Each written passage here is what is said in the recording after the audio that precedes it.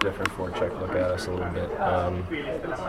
They saw they were trying to weak side rim and kind of chop pucks out of the zone up at the lines and getting those board battles up high, and they were jamming our wings a little better. So we kind of had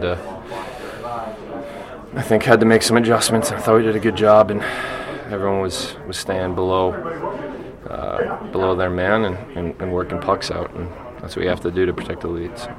That no-look pass you had to make, is that instinct, or did he call for it? I mean, that was a beautiful pass. He said he called for it, but, I mean, when the puck comes, I saw that he was there and just try to get it in the area, try not to hit the back of the net, so it worked out nicely. How about getting the power play going tonight? How nice was that? Yeah, I mean, I think we've been doing some better things lately, but haven't gotten the results, and it's nice to get the results, but got to build on that going into tomorrow, so.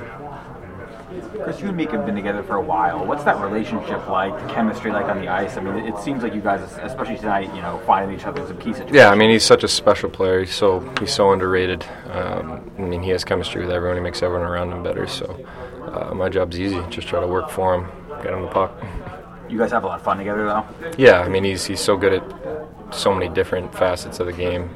And he's definitely a good communicator. You know exactly where he is and what he expects of you, so he's an easy guy to play with.